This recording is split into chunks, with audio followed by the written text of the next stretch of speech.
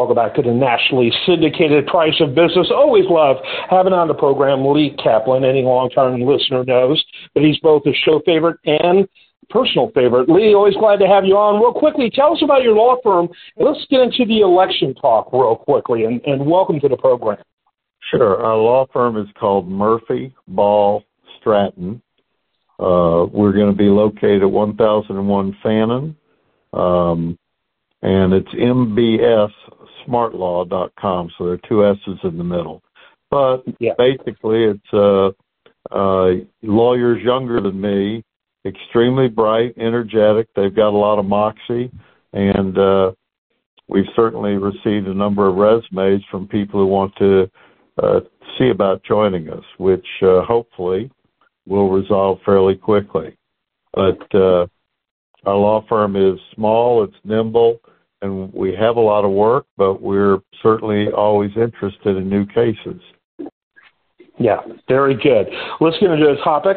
I love talking to you about all levels of government. We could be talking county one show, we could be talking international the next, cities and everything in between. We're going to talk about the national scene right now with DeSantis getting out.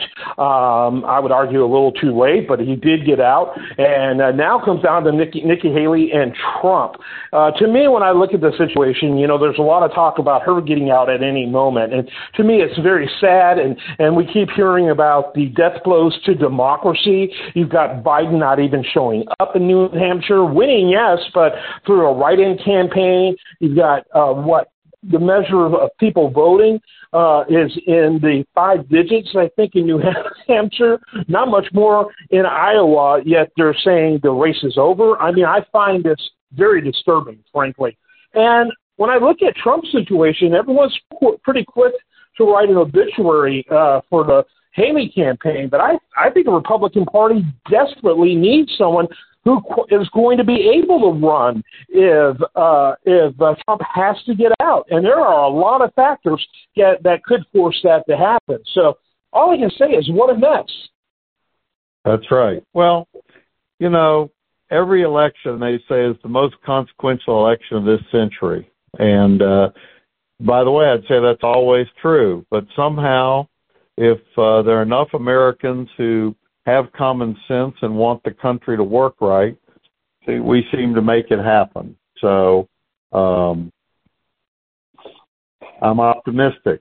I'm not looking for land in New Zealand like some people have threatened to do, and I hope that other people who are reasonable and have faith in the American system feel exactly the same way. Yeah. Well, I think that it's better to be optimistic. And certainly from a mental health perspective, I think that makes a lot of sense. So I know we talked about this before. You're feeling pretty confident, not that you want it by any means, but Trump winning the Republican nomination. I guess I grasp on the hope a little more that, to me, I just don't see how he makes it to November because of his legal situations.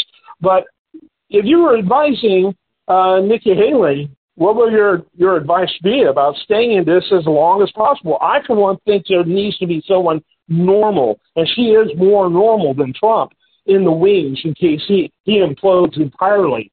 What is your thoughts about her staying in and what that would look like in order for it to even appear to make sense? My advice is don't give up. If Donald Trump has proved anything, it's that he is impulsive, and you never know what's going to happen next with him. And I would not assume that things are going to go well for him along the way. He has already angered so many people over his effort to torpedo immigration reform. There are a lot of senators who are highly unenthusiastic about his candidacy. And if I were her, I'd just stay in the race. What has she got to lose? It's not as though he's going to make her his vice presidential nominee anyway. And just as a personality, she's more attractive than Ron DeSantis or Tim Scott. Yeah. And so she has a future, and it's not going to be hurt by running unsuccessfully for the nomination. And the more petty and impulsive he gets, the better off she looks. And I have so little respect, including Tim Scott, who is someone I favored early on, for these people who made it very clear that Trump was unacceptable, but in the end endorse him on the way out. The only one who hasn't is Chris Christie, I believe. And the governor from Arkansas, I'm sorry, whom I really respect, by the way. Other than them, I think all of them, as they left, gave endorsements to Trump, at least of those who considered, quote, major. How disgusting, frankly, so disgusting on the one hand to say this guy's unacceptable, and on the other hand, endorse him on the way out. Really, it's the cult of the two parties. Both sides are a little too enamored with our two-party system that I think is often very problematic. I agree, and I don't see how we can anoint somebody after two primaries in states that have smaller populations and are not even anywhere close to being diverse. Those are very, very much Anglo states. And unfortunately for the Republicans, their demographics are not getting better. They're getting worse in the nation. And they're not helping by throwing hissy fits over immigration compromises. Yes, and you're not even saying worse necessarily from a moral or ethical perspective. I see it as an existential perspective for the Republican Party. They can't continue long-term being only a party for white people. They just can't. I agree. And so this from a practical perspective, it doesn't work. It doesn't make sense. Lee, I know you got to run. Final thoughts. I think Joe Biden ultimately wins the presidency if he stays in good health. He needs to go on television to talk about immigration. He really does, because this is a very important opportunity for him, and he hadn't been forceful enough about it. Mm-hmm.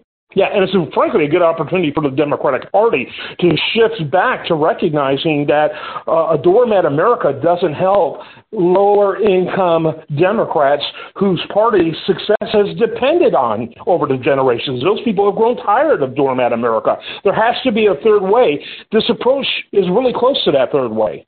Yes, I think that's right. Lee, thanks as always. I'm Kevin Price, and this is the Price of Business Show.